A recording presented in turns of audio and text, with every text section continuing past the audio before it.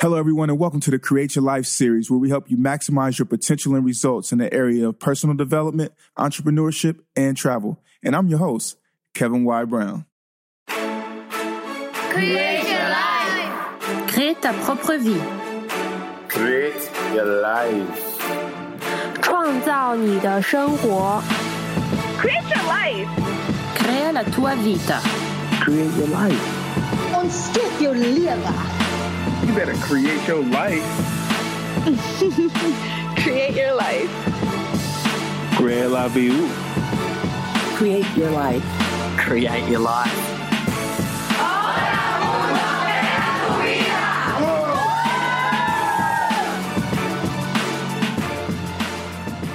Beautiful people, happy Sunday. This is the Create Your Life series. I'm your host, Kevin Y. Brown, and it is one of those beautiful Sundays. The weather is getting better here in New York City. Almost t-shirt weather, so definitely happy about that. Today, man, before we even jump into these special guests that we have coming or that'll be here today, I want to just do a quick catch-up with you. I'll give you some of the progress that's been taking place with the CYL team and also with me personally. You know, we've been making some progress, and I run a young men's leadership group out in Queens at a high school, and my guys have made tremendous progress, and they're actually very excited about their presentations that they have coming up, where they get to expand on and share with the staff at the school about their lifestyles that they want to achieve and their career role models, and, you know, what it's going to take, the things that they have to change right now in order to become who they want to be. And so this is going to be a great presentation for them and a platform for them to really show who it is that they are and that they want to become. So definitely happy and proud of those guys who've been working at this for a few months. And so, you know, I'm going to have them all dressed in the pants and a tie with a nice shirt, and they're going to do their thing. And we've been prepping, and so I'm just very, very excited about that. This week has definitely thrown some curveballs. The boiler at my house broke, so it's been a little chilly. I definitely have missed out on a lot of sleep this week because someone very close to me was in the hospital in the ER room, and so I was there for, I would say, over 24 hours. That day I was awake over 24 hours. Yeah, definitely making sure that she was okay and just tending to all of her needs to, you know, of course, make sure that the family is well. And then, you know, there's been a lot of great things that have transpired behind the scenes here at Create Your Life. Definitely had our quarterly meeting and, you know, excited about the vision and, you know, new branding opportunities and conversations that have been taking place amongst us. So definitely amazing and, you know, just pushing forward. But I think one of the biggest takeaways about that is that no matter what the challenges are that come up, you still have to push through them and you have to sharpen, grow from them, and don't commit the same mistakes over. And when I say that in terms of sharpening, even though that we have a successful show that's been running for over a year now, I still went to a live podcasting event and networking event in order to learn more and to push, you know, the show to the next level. And I think that we just can't let things stop us or throw us off. And we also have to be aware of how great we are, and that even when being great, you still have to continue to grow. And so I also want to say a special congratulations to my chapter of Kappa Alpha Psi Fraternity Incorporated, the New York Alumni chapter. We just celebrated 80 years of service to the community and in the bond, the second oldest chapter in the Northeastern province. So definitely happy about that. It was a great celebration last night. And, you know, I had the opportunity. I'm going to have a speaking engagement coming up next week in Portland, Oregon. So very, very excited about that.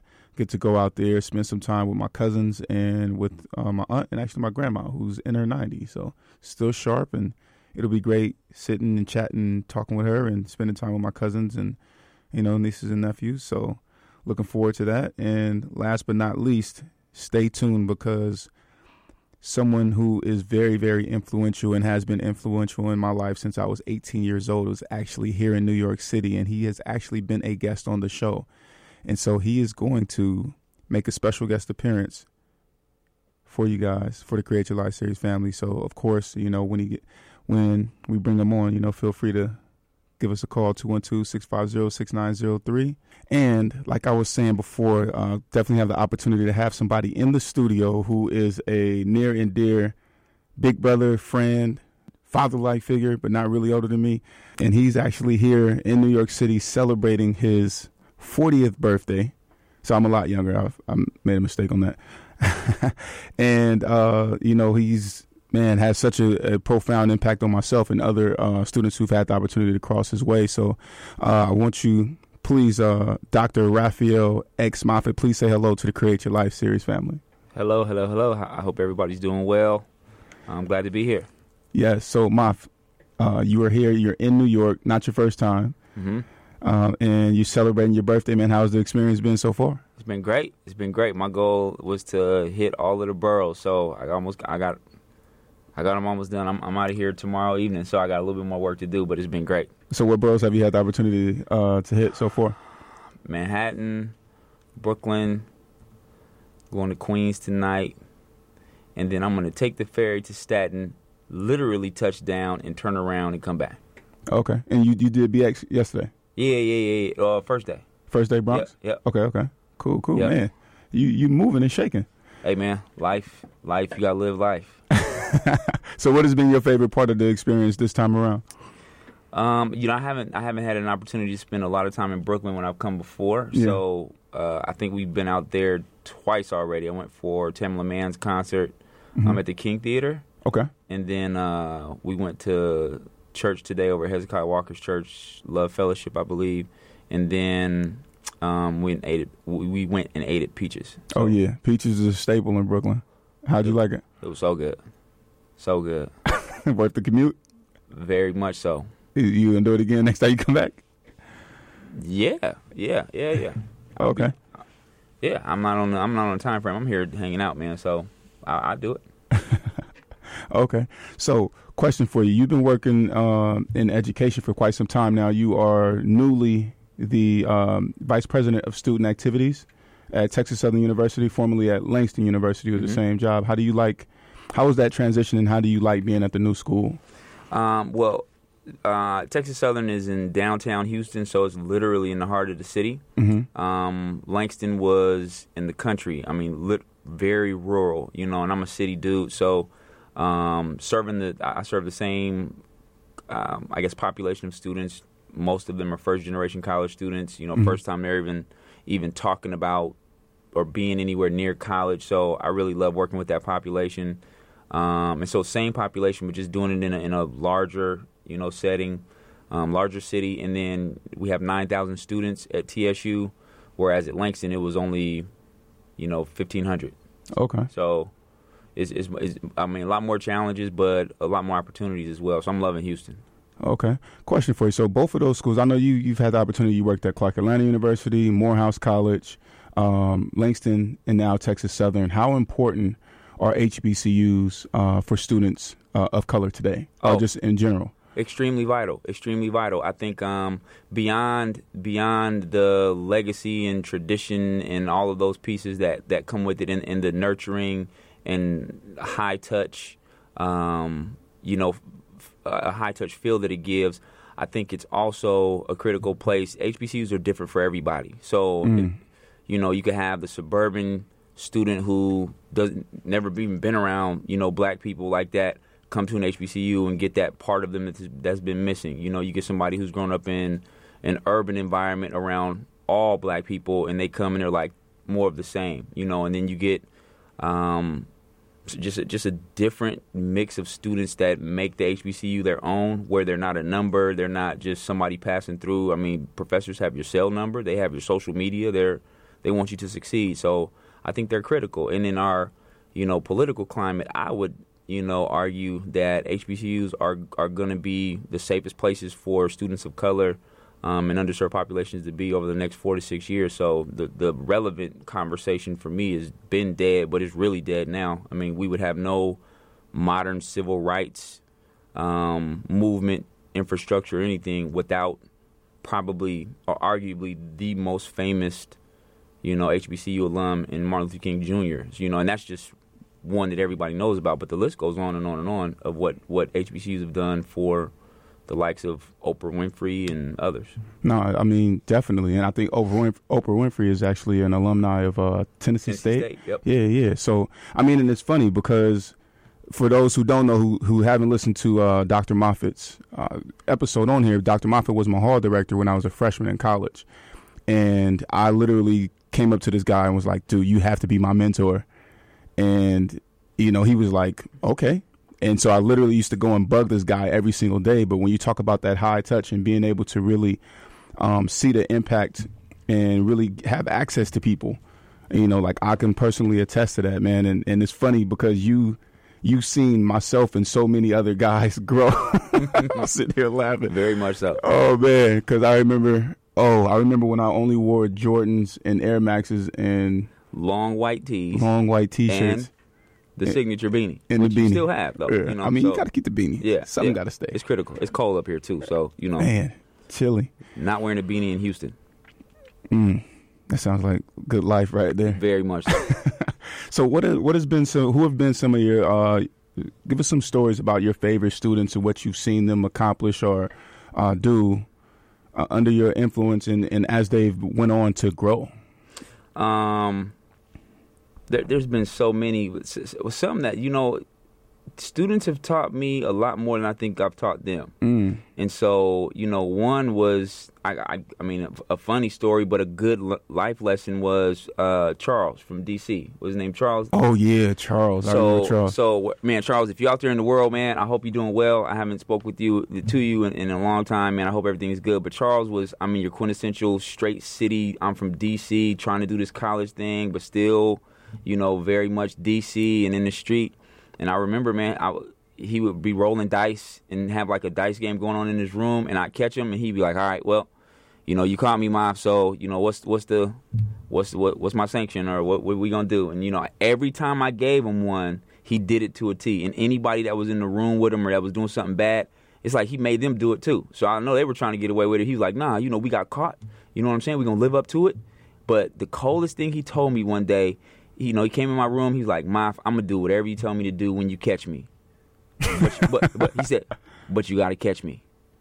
I love that. It was cold, and I was like, "That's fair game. I can't really be mad at that." And the life lesson for me was, people can hold themselves accountable. Yeah. Everybody doesn't want to, but Charles would do. And he wouldn't do anything egregious. It would just be little things that they shouldn't do. But every time I caught him. He was like, "Yep, okay, so I got to do these community service hours. Listen, like how many I got? 10? All right, cool. You got 10 too because you was in there with me."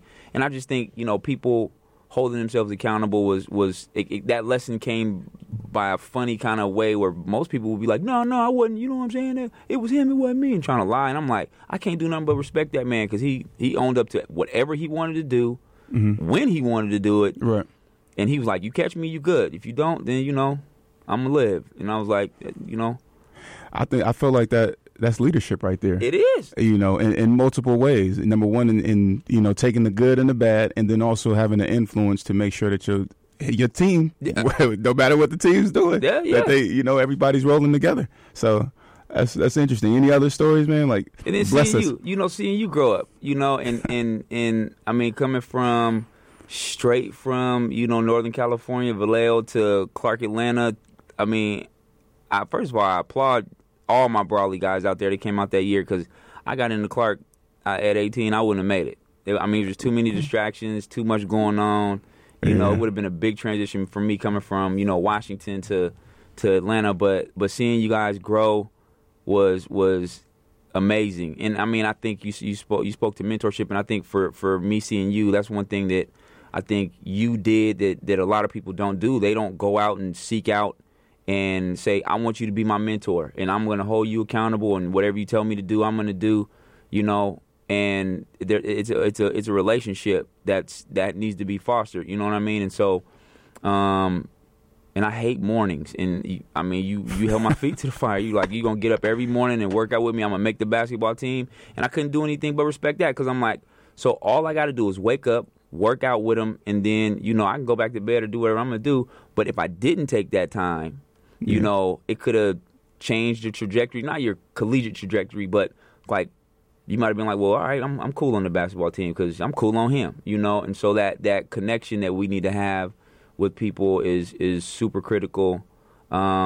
to help them aspire to do whatever it is and give them the nudge or push, or just know that I got somebody in my corner that's going to, you know, be with me when the chips are down, or when I'm winning, I could look up in the stands and know that, yeah, it took us some work to get here, you know, and to celebrate that too. So, you know, I think for you, I mean, seeing you all the way transition from Air Max to very, very baggy jeans to, you know, being a dude that's you know, still very much California, but very much Renaissance in a lot of ways, and then also has an expanded mind, you know, and I think that comes through, you know, a lot of different experiences. So it's been cool to see you, you know, grow. And I tell everybody, you got the gene that I don't got. You got the entrepreneurial, like, DNA that, like, I know where I'm going on Monday. I'm going to work, and I'm going to a space, and I know what I'm going to be doing. You're like, nah, I'm going to create my own space. I'm going to create my own lane, create my own life, you know, and I can't do anything but applaud that, because it takes a different approach to life to do that. You know, everybody can't do that. I can't do that. You know, I can do like 15 things on the side to create some other lanes in my life, but I need one established lane to make sure that I'm moving across this trajectory. So just to see you live that existence and to be real about it, you know, because some cats are entrepreneurs, but then some cats are fake with it. Yeah. You know? Nah, definitely a lot of fronting, man. I know for a fact in the Create Your Life series, fam, this is, you know, just being 100% transparent. Like, when I've called Moffitt when I was, sleeping out on the train, you know, homeless, or, you know, when I just was like, dude, I don't know what to do. Should I go to college? I mean, should I go get a doctorate degree? You know, trying to find different outlets and ways to get away from the work that it is that I know that I should be doing. And, you know, it's just always that great sounding board of him being like when I asked you about getting a doctorate degree, you were like, do you want to do research? And I was like, no. What you want a doctorate degree for? What you gonna do with it? And, you know, just those questions and that trust there. You know what I mean? That big brotherness. It has made a huge difference in my life. So much so that I became a member of Kappa Alpha Psi, because you was a member of Kappa Alpha Psi, because you are a member of Kappa Alpha Psi. You know, and when I saw you and had the opportunity to witness the way that you interacted with people and stuff like that, man, I was like, dude, I want to be like this dude. Wow. And I'm a person, like, I don't want to be like anybody. Like, I'm Kev. You feel me? Like, I'm always going to be, you know, me at 200%. But if I ever had to admit that I stole a little bit of somebody's swag, it would definitely have to be you. Wow, that's crazy. But I think we all, you know, we try to emulate good behaviors and things that help us be successful. I've done it. I do it. You know, so I think it's only natural to do that. But you said something that's critical as well. You have to find who you are in the midst of that, and that comes from a lot of success, failure, reflection, you know, and that reflection piece. That's probably in being in New York and turning 40. You would never told a 20-year-old Raphael that would ever been 40. Like, nobody in the studio is thinking that I'm gonna be 40 one day. Right. You just think it's a number that's way off, and you know. But, you know, look, in the last maybe like 6-7 months, I've been kind of reflecting on some things and looking out over some things. And one thing that I am very happy and resolute in is keeping it real with myself on the stuff that I'm good at, the stuff that I'm bad at, you know, the stuff that I need to improve, the stuff that probably won't improve. You know, it's just kind of, this is who I am, and I need to be able to work around that challenge or to accentuate this thing more. Like, self-awareness is critical. Everybody can fake and lie all day long and paint a picture, you know, for what they want the world to view them as, or looking on their world and go, oh, it was like that. But you can't fake for yourself. Right. Because you got to lay down with you. And look in the mirror. That's real. And it never lies. It never lies. Even, like, we can be fresh to death, you know, hair done, you know, got a cut, new fit, going to the best event, but if you're empty and, you know, not right on the inside, when you go back home and close the door, you know it still. It was just a distraction for a couple hours to not think about it. But you got to really, you know, take the time. If you're going to create your life, right, you have to know what that creating part means and to be able to facilitate it appropriately. And some people just want your life or a life. But, man, that stuff, it doesn't happen by itself. Success doesn't happen overnight. And success doesn't happen by itself, yourself. You're not going to reach it by yourself. the number one thing that I hear working with students, right? Number one thing I hear is, you know, I'm doing this on my own. Ain't nobody really helping me like that. Like I gotta do this all on my own. And what they're saying is that I have a lot of challenges in my life that are barriers and distractions and things that I need to overcome, but nobody's doing this by themselves. Nobody gets to where nobody is a self-made anything. I don't care what anybody says, because nobody on this planet can just say, I woke up, had an idea, created it independently without anybody's help, and became a huge success for doing it. Nobody. Everybody depended on somebody. It could be a piece of advice. It could be monetary. It could be, hey, man, here's the plug. But nobody's done that on their own. So everybody needs to, you know, connect themselves to a wave or momentum that helps to get them down the road that they need to be, that they say they want to travel. And where you put your energy, you know, is where focus goes, energy flows. There you go. You know, I want to talk about sustaining and maintaining in life. Most recently, you actually beat cancer. And so I want to know, colon cancer to be exact, right? Yep. And so I want to know, how has that impacted you and, you know, your vision and outlook on life now? Man, in every way. Man, when you grapple with mortality and know that at some point in time, for me to know at some point in time I'm going to leave this earth, you know, and you're going through a process to stop that from happening, you know, with the you know, chemotherapy and surgeries and all of this stuff. You know, you think about what's important, and what I've learned is that the big things in life that we say we want, like, you know, I want this type of, you know, career path, and I want, you know, these type of opportunities. Those things are not important. What's important is being able to wake up and know that you have a couple people in this life that you need to stay connected to forever, because at some point in time, it's going to be over. And you don't want to look back and go, man, I wish I would have called her or texted him more, or gave a hug, or smiled at somebody, or paid them that compliment, because those are the things that, you know, people will miss about us. Like, no, I've worked at 6 schools. They're all going to be fine whether I work there or not. You know, so while we're trying to climb and I got to get it, and, you know, and society's telling us, you know, get as much as you can, as fast as you can. Really, man, you need to focus on, you know, being the best person you can while you have the opportunity to do it.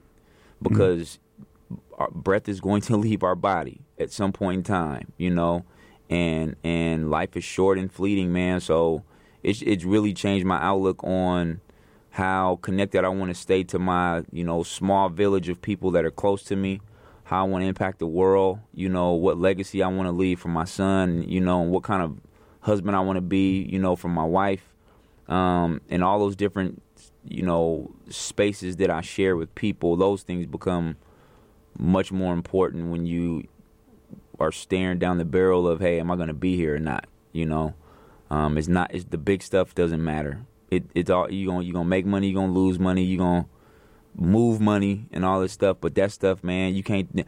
No millionaire has ever been able to cash a check from the grave. Oh wow, that's game. Not one.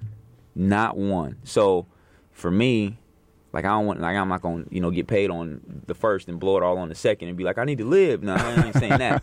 But at the same time, I'm gonna you know, hug my son every night. I'm gonna give him a bath every night. You know, I'm gonna play with him in the floor. I'm gonna, you know, run out in the front yard with him, and I'm gonna do all that stuff, because, you know, these moments are not guaranteed.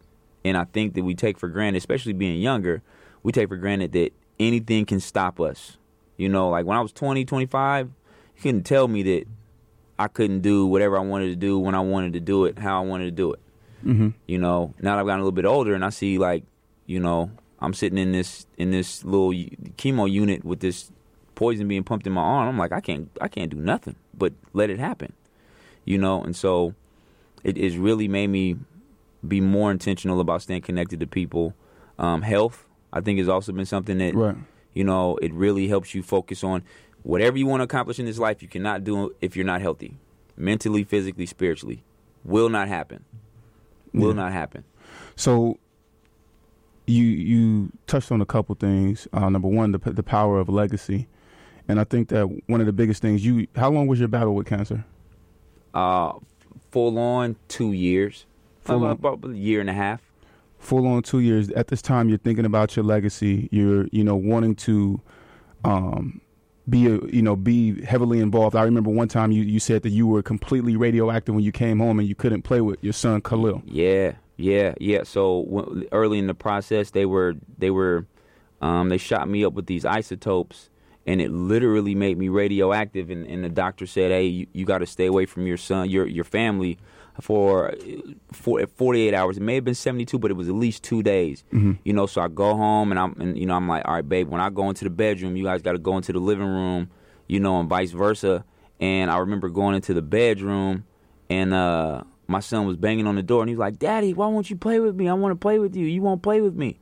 And man, I couldn't do anything but cry because I'm literally like, I can't touch my son. This is my dude. I couldn't do it, and I mean, that really helped. That it really hurt me, but it helped me understand, how much people need to be connected, and to literally touch one another. Like the power of a hug or a kiss or an embrace. Like, people die if they don't get it.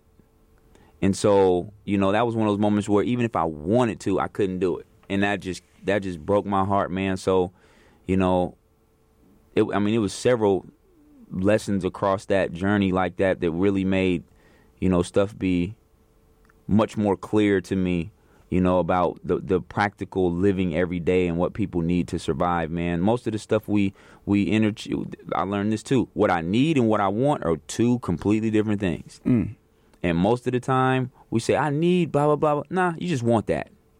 You need water. You need food. You need shelter. Right. And it sounds like you need love. And you need, and embrace. Yeah. And affection. Acceptance. Right. Everybody yearns and desires, except you could be the most loner type person, but even those people want somebody to accept whatever that is, Mm-hmm. And so that wanting to be accepted, wanting to be loved, wanting to be validated or heard or respected or whatever that is, man, people need that, and we look at entertainers and folks who have ascended in whatever, field they're in, and we go, man, like they got all of this stuff and they got all that, but if you look in their eyes, sometimes there's nobody there. They have all of the stuff in the world, but they don't have anybody in there. In the heart. That you just touched me in my heart. Yeah. Wow. And so, it's about the stuff that happens in your heart and your mind and your spirit that you have to feed constantly, because the rest of this stuff, man, nobody's taking it to the grave.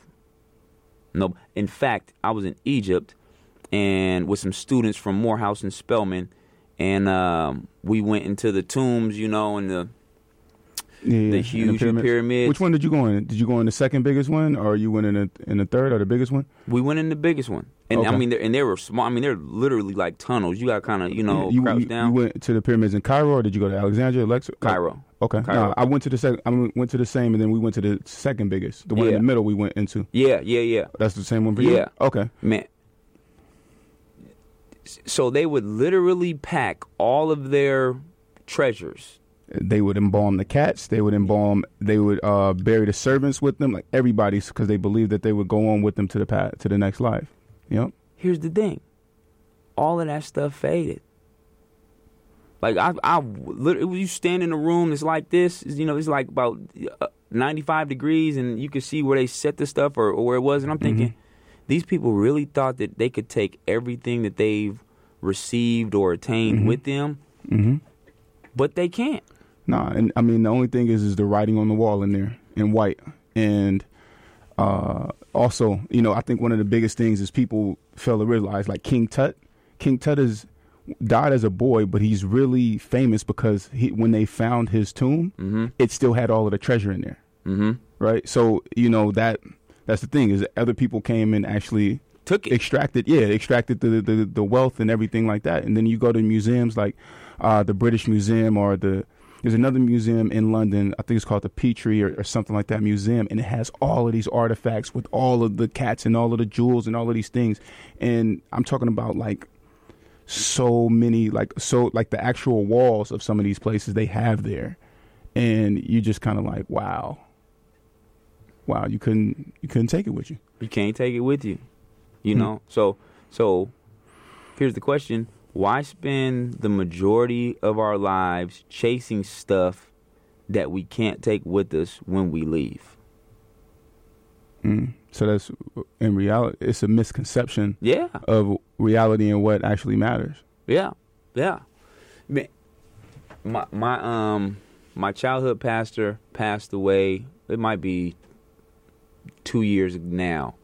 His wife passed away a month later. No, not even. It wasn't even a month later. 3 weeks later. Mm-hmm. She wasn't sick. He was sick. She wasn't sick.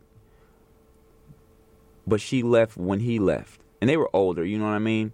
And so that just lets me know, like, when you're used to being in a relationship with somebody and that is no longer a part of you dies, you know, like breakups, you know, like, you ever been through like a bad breakup and you like, ugh.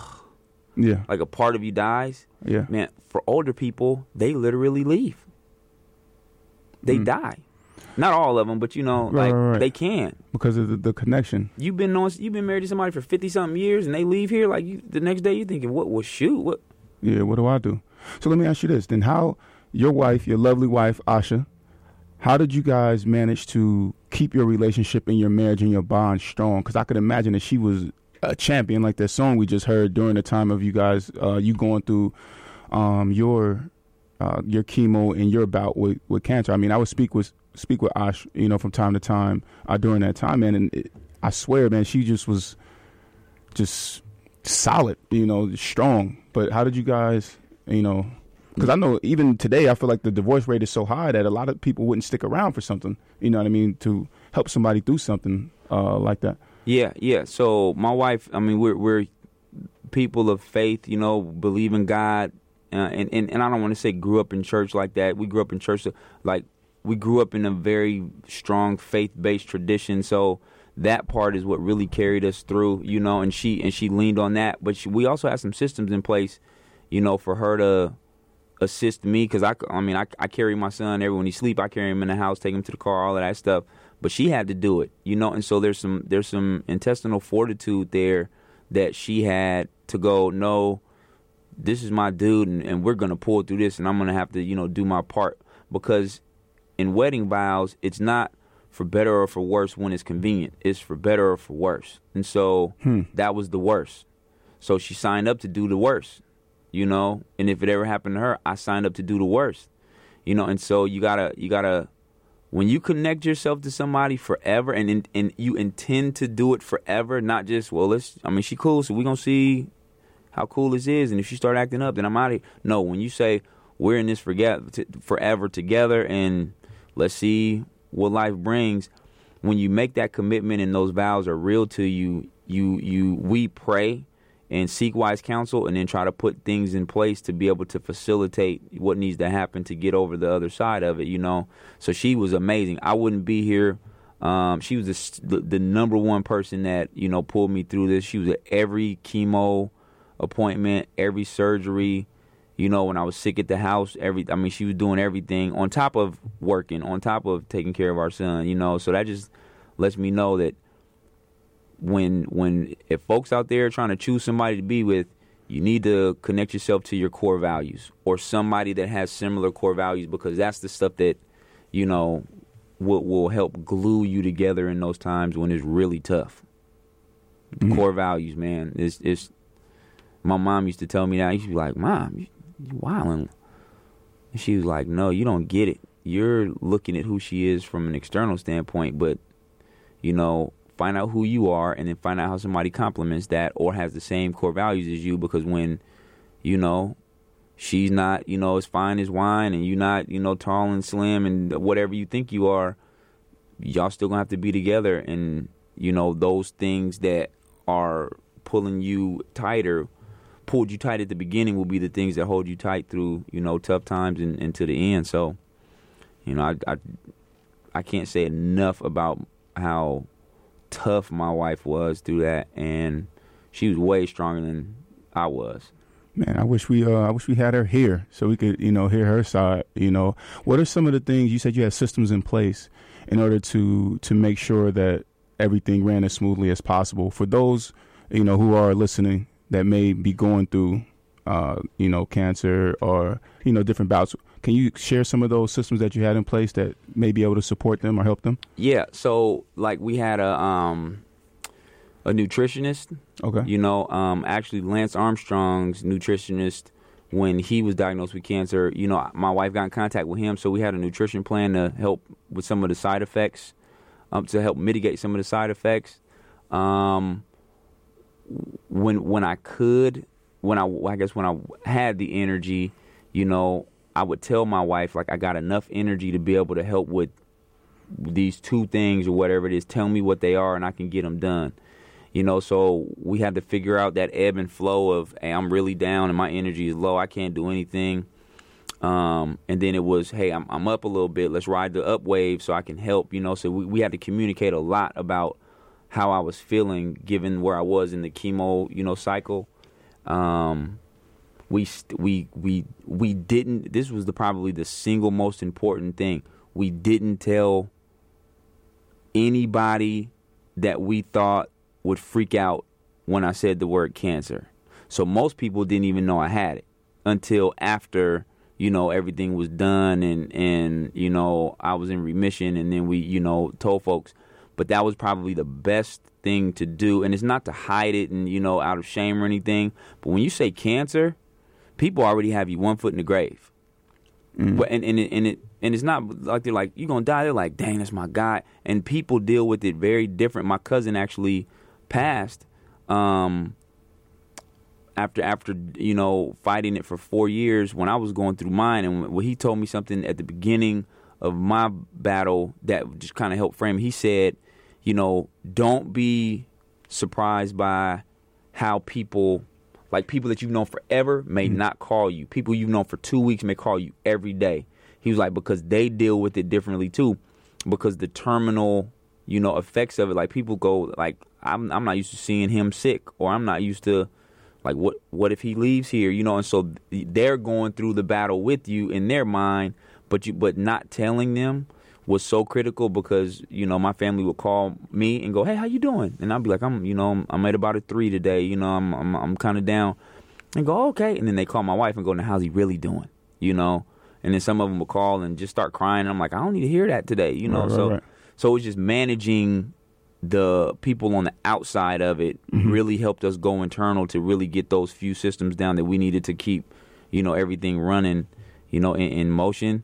But for folks who are dealing with, this just worked for me, for folks who are dealing with, you know, significant health challenges, I would say that everybody doesn't need to know, because then emotionally you have to channel that energy into managing them. And when you're dealing with a significant health scare, it's enough just to, I mean, it takes a ton to wake up and try to facilitate the day without going, well, dang, how's Kev? Like, Kev called me like 4 times and he keep texting me, you know, like he's freaking out. And he even sent me 3 articles on, you know, black males who got cancer under 30 at 37. You know, like people do that stuff to help, but they put more on your mind than what needs to be there. Yeah. And, you know, and I just needed to focus on good energy and getting healthy. So, you know, not telling people, and a lot of people are like, oh, we would have been praying for you, we would have been doing this with you, and I'm like, yeah, but you also would have been freaking out too. Right. And I didn't need that. Right. Yeah. That's powerful, man. Wow. I'm speechless. I'm sitting here like listening, because some of that stuff, man, I didn't freak out, but I did have to deal with it, you know what I mean, myself, you know, and it was very, very tough for me to, you know what I mean, to understand that about you and stuff. So at that time, but I'm definitely happy that you are here. Oh yeah, in remission. God is good, and I can't take any credit. God is good. Yeah, my faith in God is absolutely what pulled me through. There's nobody and nothing that can ever remotely change my mind about that. And I never thought I was gonna die, not once. How did you maintain that state of mind?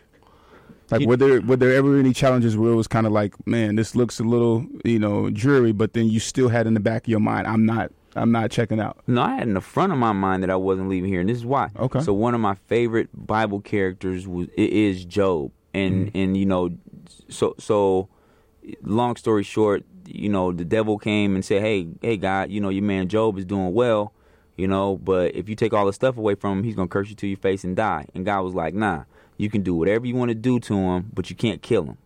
He's my guy. He's not gonna turn his back on me. And so, God gave the devil permission to do killed his family off, took all of his land, took all of his riches, infected his body with, boils and all kind of stuff. And Job never cursed God to his face. So this was kind of like my real life Job experience. And it's one of those things where it's like, all right, if you read this and you live this and you say that you're going to do this and you have faith beyond what you can see, then here's your chance to prove it. And so that's what pulled me through. Like, rarely in life do we get a chance to really live the stuff that we talk about, be it in church or out of church or just your dreams or goals. But when you're presented with the challenge that makes you either sink or swim, you make a decision right then to either sink or swim. And I decided to swim, and so I can't talk about hope and inspiration and trying to be Christ-like if I'd never dealt with anything that forces me to do that. And this forced me to do it. So there was never a day where I was like, man, I'm about to, be up out of here. But there were some dark days. Don't get me wrong. Like, every day wasn't like I'm a soldier. It was like, several days where I cried and was sick and all that stuff. But I knew it was for a greater purpose. And it was not time for me to leave here. And while you were sick, you were battling this for 2 years, you were still employed and still working at the university. Mm-hmm. How do, you say you had some days where you were at a 3 and you didn't quite have the energy, but you were commuting, driving yourself to work and stuff. How do you keep that motivation, man, and that just the strength in that mentally to do that? Because you're dealing with so many different personalities. You got students at the school who might be sensitive, could be insensitive. You got people at the job who probably want your job, right? Who might try to take advantage of this situation, whether they're aware or not, or they just notice that something's different. Because I know you said that you kept it close to heart. Mm-hmm. How do you move throughout that?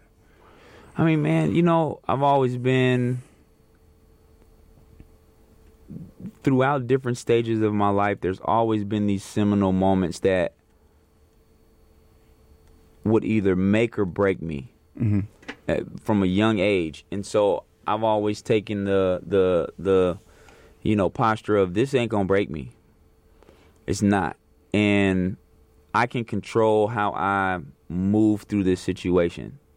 And so I decided to take the same thing. When I was in high school, my coach at the time had 2 sons on the team, and he would favor them over the team, and he was putting them over the team. Mm-hmm. And so I was one of the better players on the team, and he would do things to me that were unfair. And all the team would be watching to see how I would react. And if we react in different ways, we give people control over our lives that they don't deserve. And it was the same thing with the cancer. Like, I wasn't going to let that coach take me out of my character. He didn't deserve that. And he wasn't strong enough to do it. Cancer was the same. Cancer was not going to stop me from being who I was when adversity hits. Never. And so I'm competitive. I want to win. And so I put myself in that mindset that I'm going to beat this.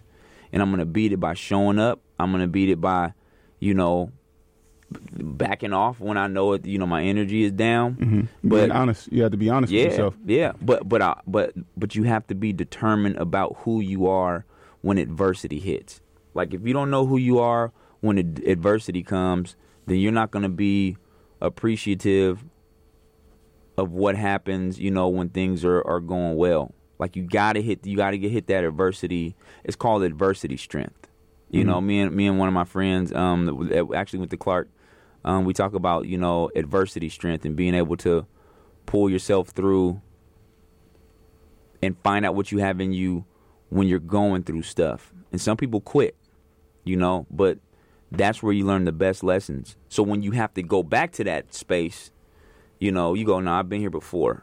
And then you just figure out how to soldier through. Okay. All right, cool. Man, so I want to switch modes a little bit. You know, you talked about winning and being a competitor. Here you go. Yeah, when we used to play at Clark, bro, I used to be giving you the business. Boy, stop. So, you know. He's in here lying. Come on, man. You used to be getting worked out. I mean, we was on the team together a lot of time, but you was definitely getting worked out a little bit. And though. when you guarded me, you got the business. No, bro, that's not true. You was getting worked out. Kev. Come on, man. Stop. I was like a pharmacist, right? I was like a pharmacist. He is doing this for everybody in the studio and for the audience. Make no mistake. Jumper was suspect, and he didn't have any hops. Jumper's never. I didn't have no hops. Go on. You was there running shoot when I windmilled in the game. I'll be fair. You could touch the bottom of the backboard. Oh, that's fair wild. game. That's wild. You wasn't there running shoot when I windmilled in the game? You had hops like Klay Thompson. Disrespect. The disrespect. You not going to keep it real? All right, man. You could jump. I told you you could touch the bottom of the box. We live on air, bro. This is going to podcast. You're not going to keep it solid? That's my story, and I'm sticking to it. Wow, this guy. He's over here laughing. Y'all got to watch the Facebook Live. He's out of control. Out of control. All right, I'll keep it real. Kev was whack. I mean, I don't know how to put it, man. You know, like, where's the footage? We need footage. Oh, man, that's crazy. No, Kev could play. I'm being serious. Kev could play. Kev could play. We played a lot of, you know, we found common ground. Once again, talking about that relationship building piece, we found common ground in basketball. So that was how we, you know, built our relationship. But Kev could play. And when I played with him, we won a lot. Yeah, and then when I played against him, you know, I killed him. He struggled, and you know, it's okay, man. Everybody can't be perfect. You know, you gotta have some flaws, and yours was guarding me. So wow, do not believe the hype, beautiful people. But I will admit though, like me and Mom definitely went back and forth. He definitely gave me some work. Sometimes I definitely gave him some work.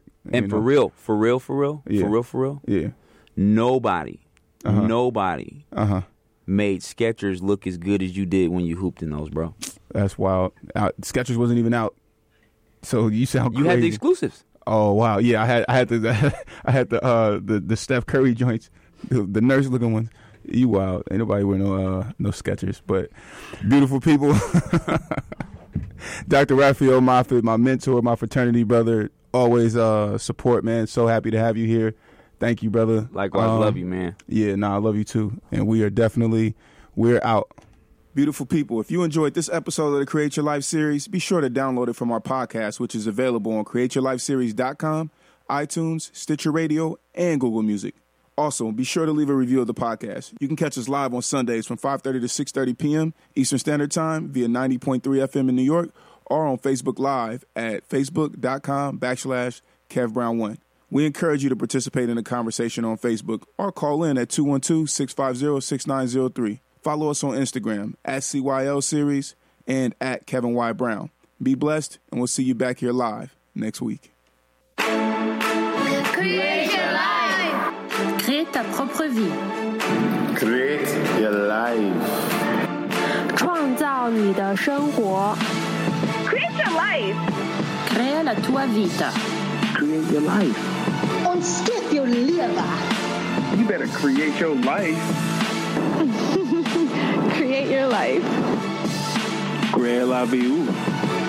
Create your life. Create your life.